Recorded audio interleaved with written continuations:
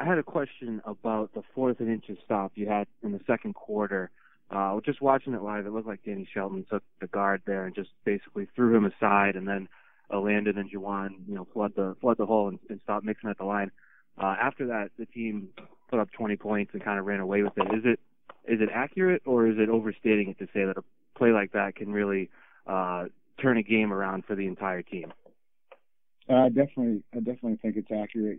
Guys, when they came to the sideline after that fourth down stop, you look at that like a turnover, right? So after interception, after a fumble recovery, it always brings energy and hopefully swings momentum.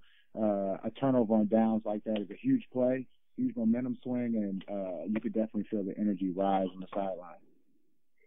And did the guys take note of the play that Danny made? Because it was kind of hard to miss.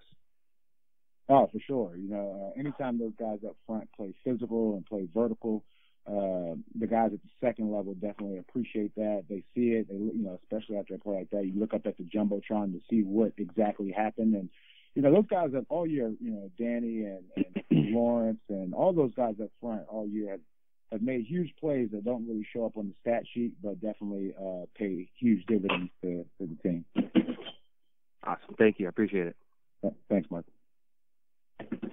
Next question, Bob Socci, followed by Nick O'Malley. Thanks, Stacy. Hey, Gerard, good morning. Hey, Bob.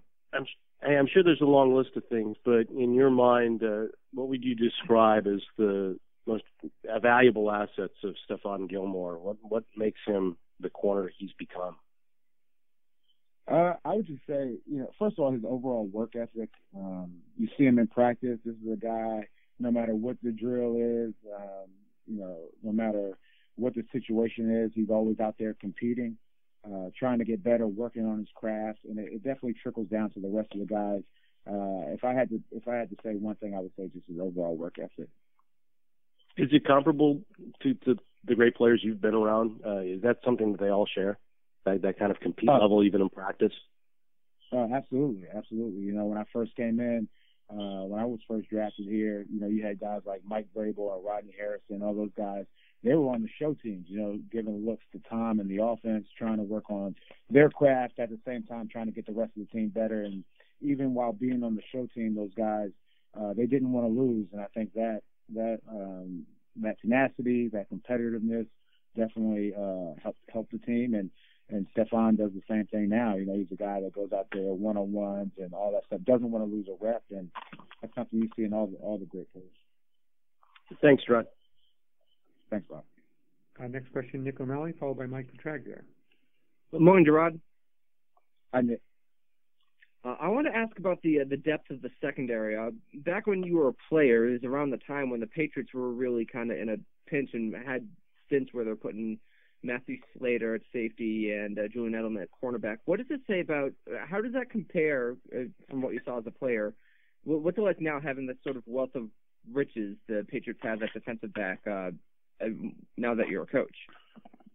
So the good old days of having to tell Julian and Slater what to do on every play. No, in all seriousness, it's been great. It's been great. You look at even the younger guys, Juwan and JC and those guys, like, they definitely have talent, and saying that they have a lot to work on. But that room, you look at the safeties, you look at just the spread as far as age is concerned, right? You have Devin, who's played a lot of football. You have Jason, who's played a lot of football. You have Steph playing at a high level. You just look across that room, and you have a good spread of guys, a good spread, as far as age is concerned, experience is concerned, and they definitely feed off each other. So it's great to have that depth, especially at this time of the season. Thank you. Thanks, Nick. And it looks like the last question is Mike Petraglia. Go ahead, Mike. Thanks, Stacy. Good morning, Gerard. I wanted to ask you about the ageless Frank Gore. I believe you played against him, correct? I did, Mike. Yes. And what, from film and just watching him on TV, what impresses you and what keeps him going at the level he's at?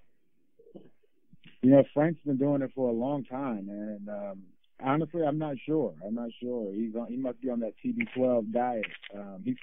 He's still running hard between the tackles, and that's always tough for a running back. Some of these backs that play a long time, they're more of a third down back or something like that. But the thing about Frank, he's an every down guy. I know right now they have Singletary carrying the load, but he's still playing well, still running hard. He doesn't shy away from contact. I wish I could tell you. And speaking of Singletary, I saw the Steelers last night a couple of times and successfully punching the ball free. A question for you is, when you're teaching that, is there a fine line between, trying to strip the ball, but obviously making the tackle? And as a linebacker, how cognizant are you of that? Yeah, we always talk about second man strip or second man punch. The first person that gets there, definitely their primary goal is to secure the tackle and get the guy on the ground. If you can hold him up and other guys can come in and strip the ball, that's definitely a bonus. Great. Thank you, Gerard. Thanks. Thanks, Gerard. Thanks, everyone.